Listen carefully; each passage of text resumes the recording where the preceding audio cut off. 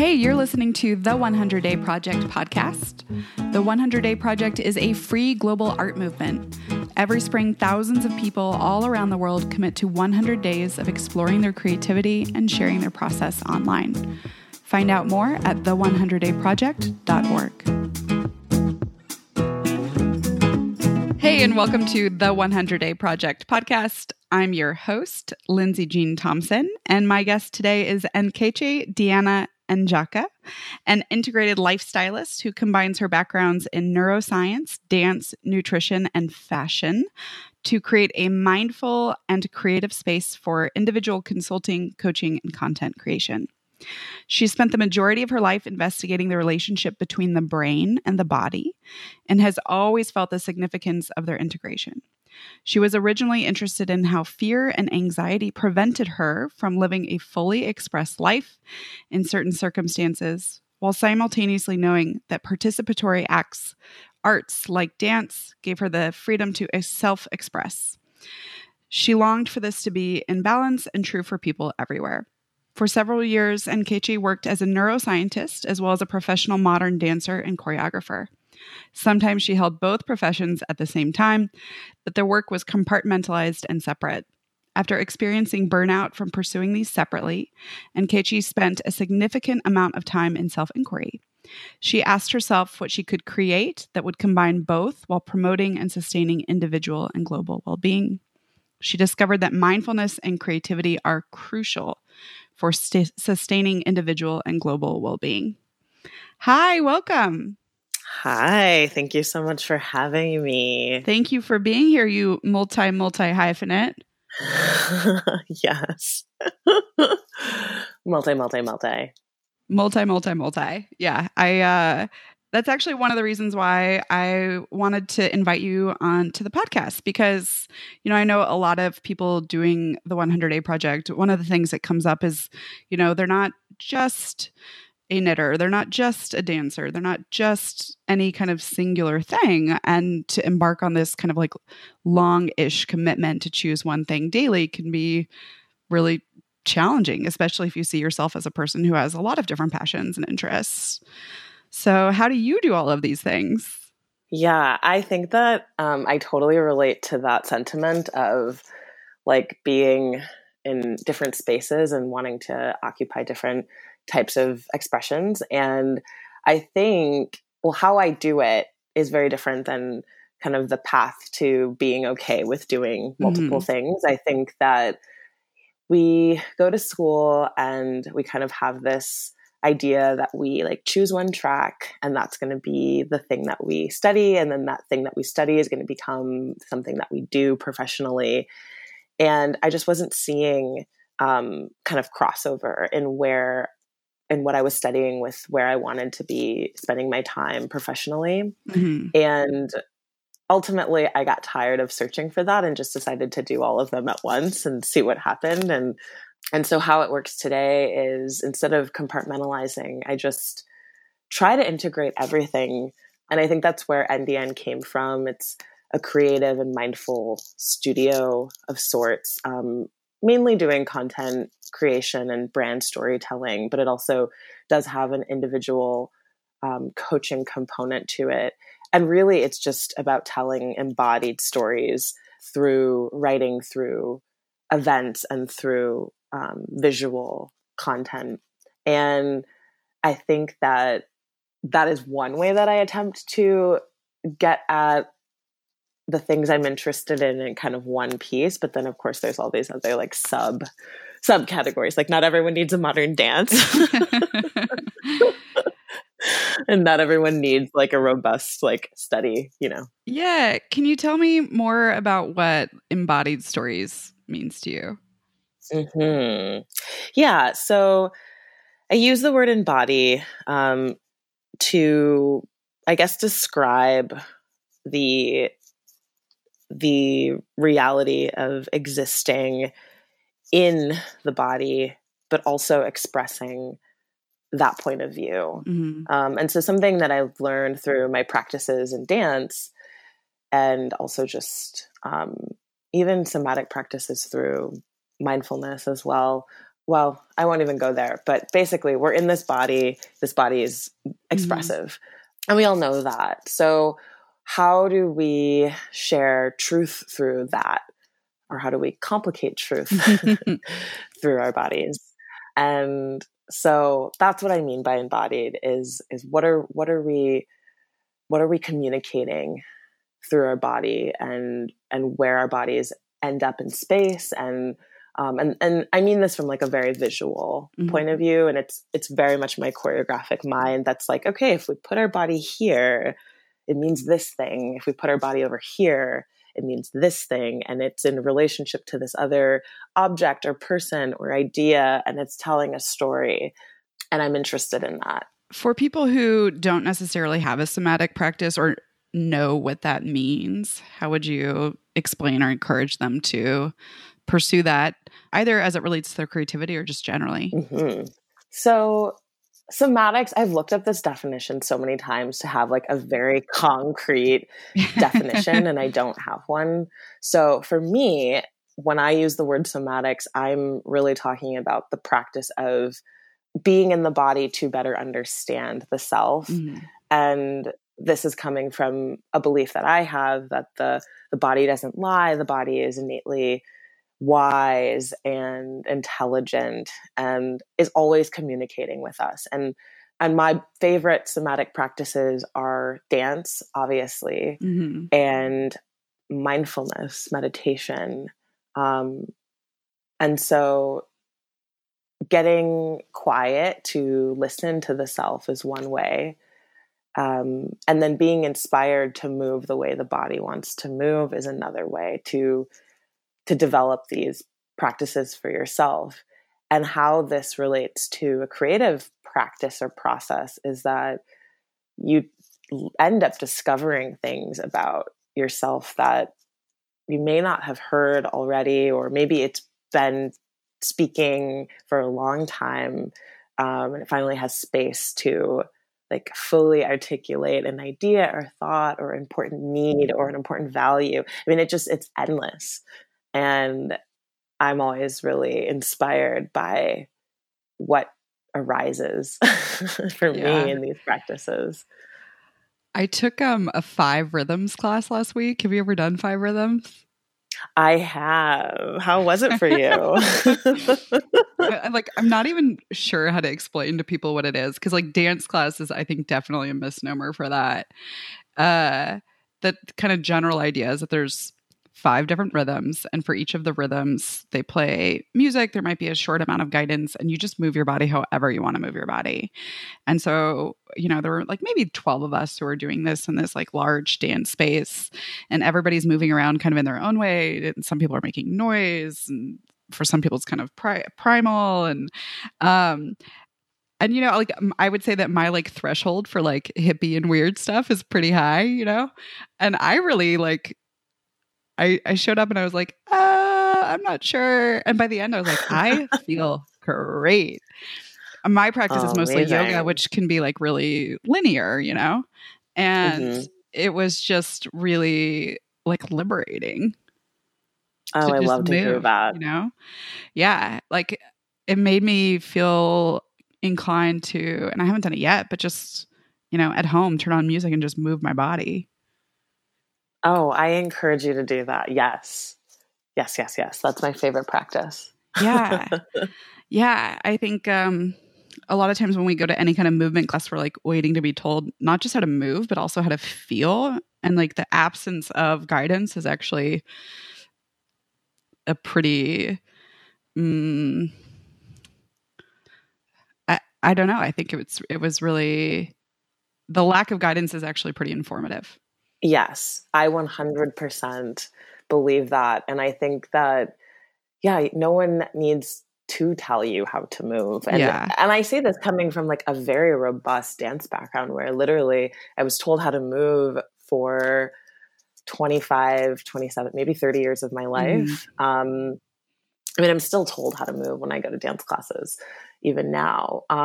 But I think your body's so smart and like it has its own way that it wants to exist. And there's an important level of freedom that I think that gives when you just are like, okay, I'm going to move how I want. Yeah.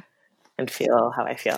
Yeah. And I'm with you. The body knows, like, it knows what it needs to do. I woke up the next morning in this like kind of tightness that I've had in my back since my surgeries 2 years ago. Just felt like free. It was amazing.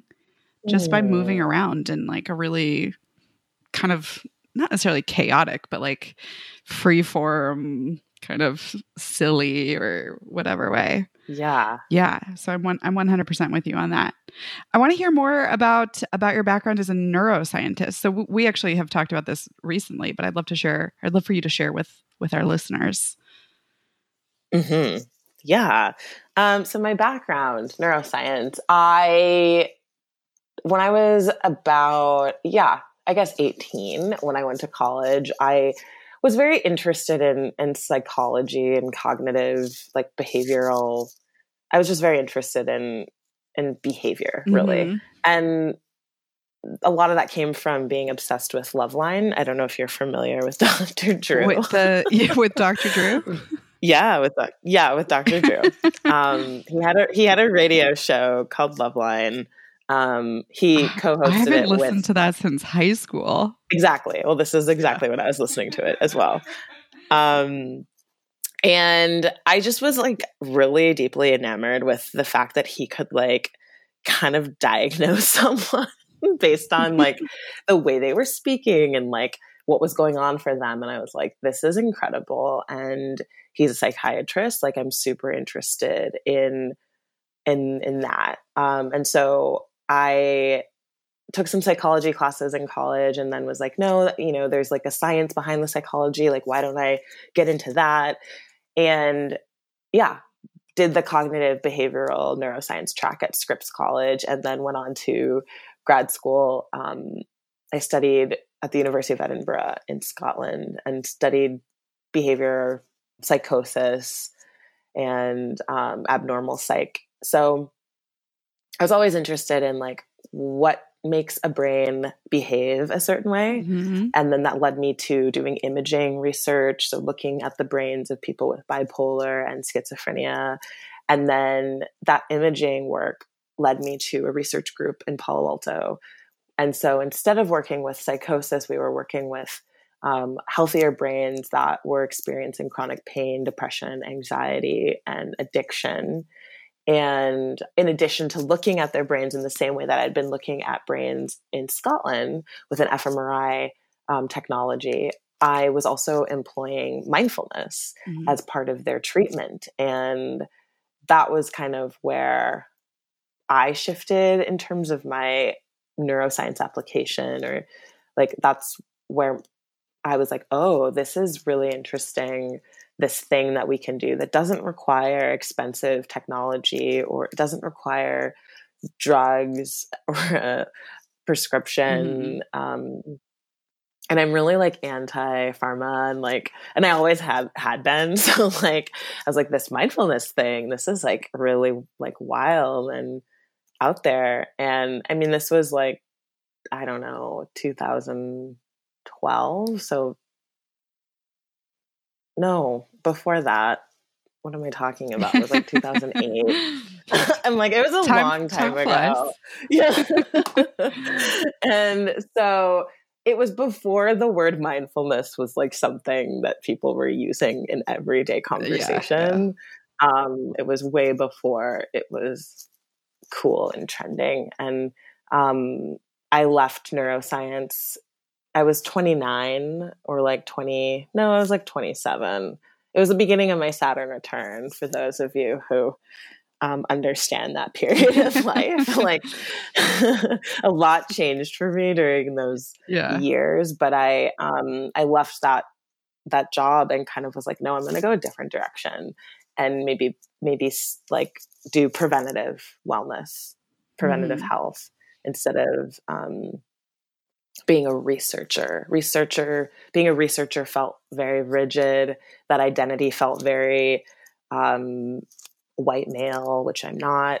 It felt very structured, felt very linear, which it's so ironic because science is not actually linear.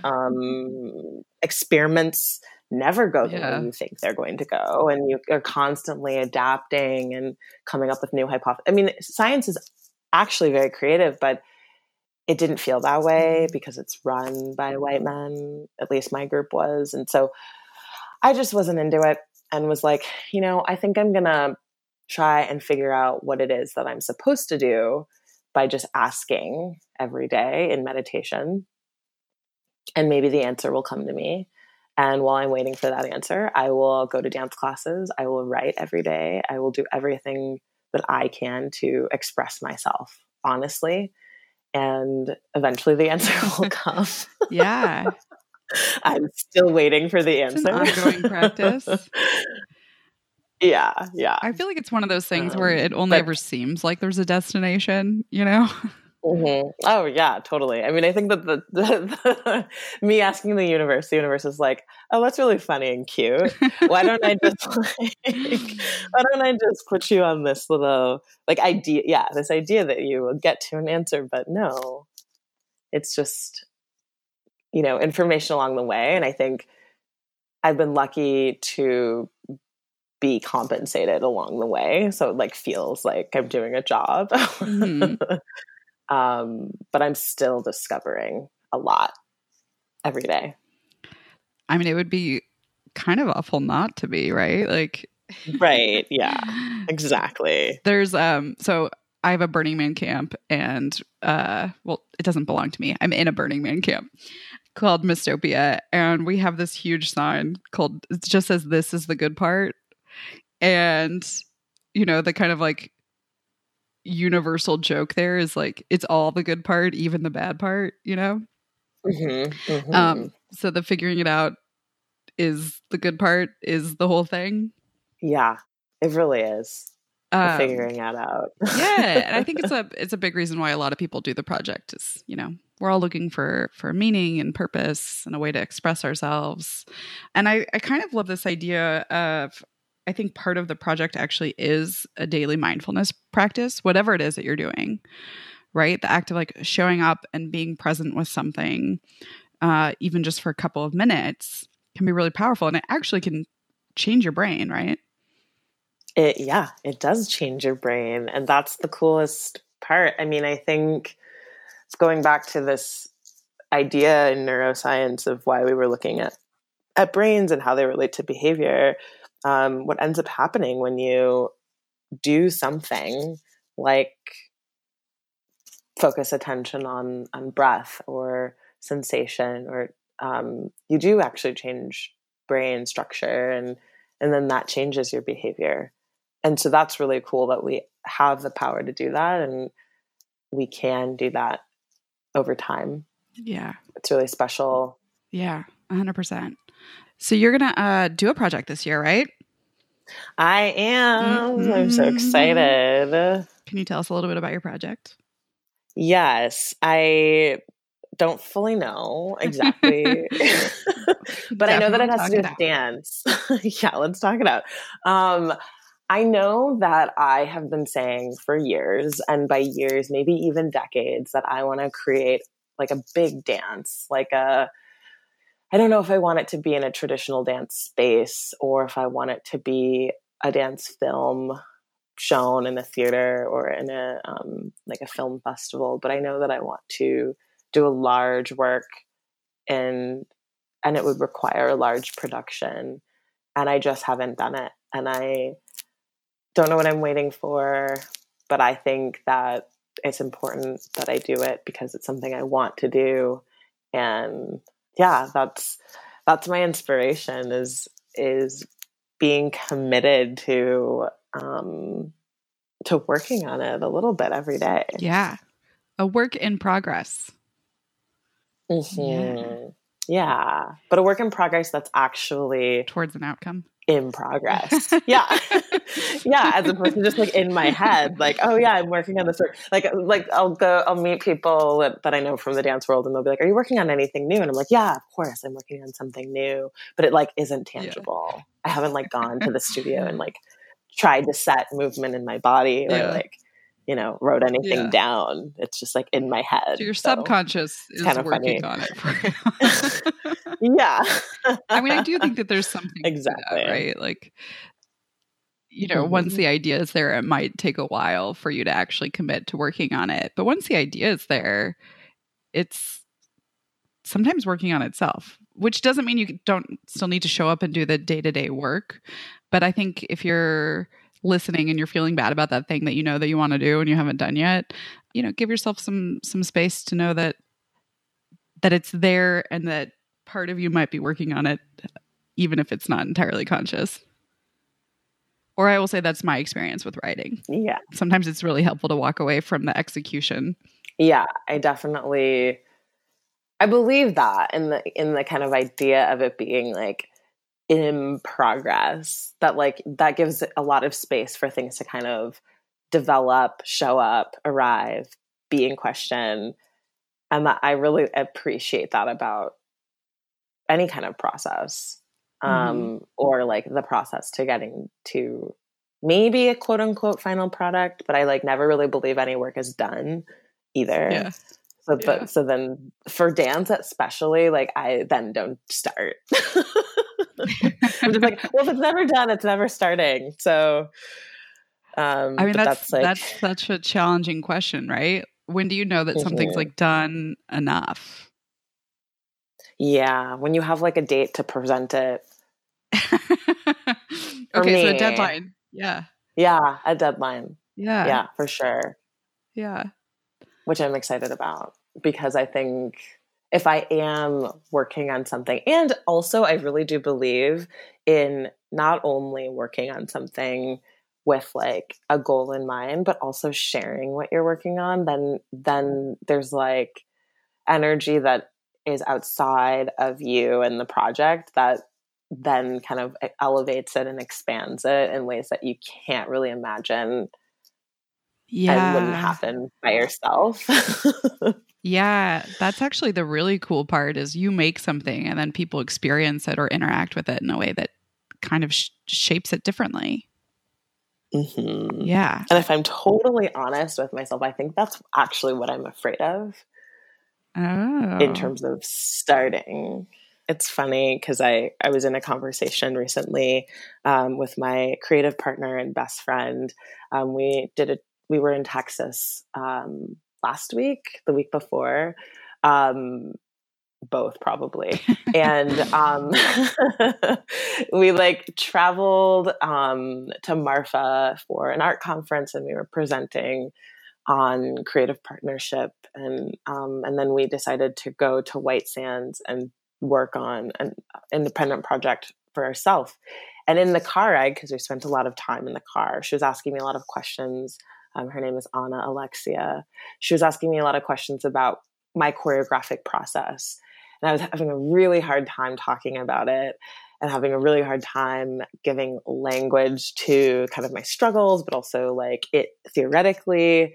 And it became very clear to me that because I find it so difficult to talk about, I just find it difficult to do. Mm-hmm. And it's almost like I don't want to be having conversations about it because it is so difficult, that I just am okay, I'm going to put it over there until it becomes easy. And it's interesting because I think it's probably only difficult for me, in the way that I think about it. And I don't mean that it's because I'm special. I think it's one of those things where some people can make dances, and I see their dances all the time on Instagram or whatever. And I'm just why, why is it so easy for them? And they're probably just not thinking about it as much as I think about it. But yeah, it is hard for me. Yeah. Or they're just doing it, right? Mm-hmm. I feel like that's a good way to think about it less, or to not overthink about it, overthink it so much, right? Yeah. I'd love to not overthink it. I'm sure everyone listening would love to not overthink their project and other things. I think it's a common thing. Yeah. There are things that I do that I don't overthink, though, that I really don't give I was going to say 2 fucks, and I was like, wait, maybe I'll censor myself. But no, it just doesn't sound the same if I... 2 pennies. I really don't. But I very much care about dance. Yeah. It's the thing I care about the most, more than like anything. And so for me to be cavalier about it would feel like very wrong. But I think it's okay. Like, here's where I'm arriving, is the whole point of this entire conversation, is I'm arriving to a place where I'm like, where I have the most compassion for myself in caring as much as I do about it, and that I'm going to do it anyway. And like really, really be like sweet and sensitive and kind of like hold my choreographic self with like so much love. Like, okay, you love this thing so much. And so like, we're going to nurture that, and we're going to nurture, I'm going to nurture myself in all the care that I do have for making something really beautiful, and caring a lot about it being beautiful, and caring a lot about it telling a story that's important to me. Because I think a lot of the time, I mean, you can't convince yourself to not care about something that you care about. It's almost like there's shame with that. Like, why do you care so much? I mean, I feel like when I hear that, I think of like all of the times I told myself like not to care about some guy that I really cared about. And that didn't help. It really didn't make me feel better. I felt worse, because I was like, well, I shouldn't be caring about this so much. And I don't want to do that to my art. I think that I want to care about it and just like love it and love myself caring about it, if that makes sense. Yeah, it absolutely makes sense. You care. It's great to care. And you want to treat that part of yourself with tenderness. Yeah. Yeah. It's a beautiful thing. I celebrate that. We just have a couple of minutes left. And in closing, do you have any words of wisdom or encouragement for people doing the project? Yeah. I think it would come from what we just spoke about, which is like loving how much you care about it. Assuming that it is maybe a project that hasn't gotten done because of caring too much or overthinking too much, but also to think more expanded when it comes to what is the project itself. And I think that for me, when I think of my creative practices, they really include a lot of different mediums, and painting is one, writing is one, singing is one. And they don't necessarily directly have to do with dance making, but they do have to do with expression and opening up channels for creativity and access to creativity. So I've gone like very far the other way, and I just like only did those things for a while and not actually the dance, but to hold them as also valuable. I love that. Thank you for sharing with us. I will be sure to share all of the links where people can find you. Anything else coming up where people can meet you online or in person or see a performance or anything like that? I wish I had a performance date on the calendar. I don't, but I am presenting with Wanderlust this year. I have a couple different locations, but one of them is in San Francisco. So that's happening in May. I don't know the exact date off the top of my head. I'll look it up and share it in the show notes. Yeah, so that's happening. I teach, for those who live in San Francisco, I teach public classes, mindfulness meditation. And I'm like, do I have anything else coming up? Not that I know of. So many things that you can't quite recall. Yes. Well, I will share all of those things with the community. Thank you so much for coming to share a little bit about your process and your story. We appreciate you. Thank you so much for having me. Hey, thanks for listening. I'm your host, Lindsay Jean Thompson. This episode is sponsored by Going Graphic. If you're a creative looking to grow your brand, Going Graphic is your answer. Whether you've been in business for years or are just getting started, Going Graphic can help you build your business while you get to focus on the stuff you love doing. Going Graphic specializes in logo design, print design, and marketing, including social media management, email marketing, blog posts, and more. For a free consultation, visit goinggraphic.com and mention the 100-Day Project. Freedom to be creative is here for you. Podcast produced by Adam Day, music by Peter Fenn.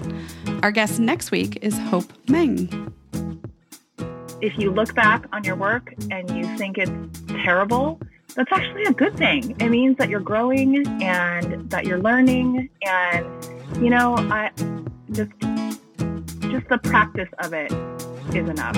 The journey is what it's all about.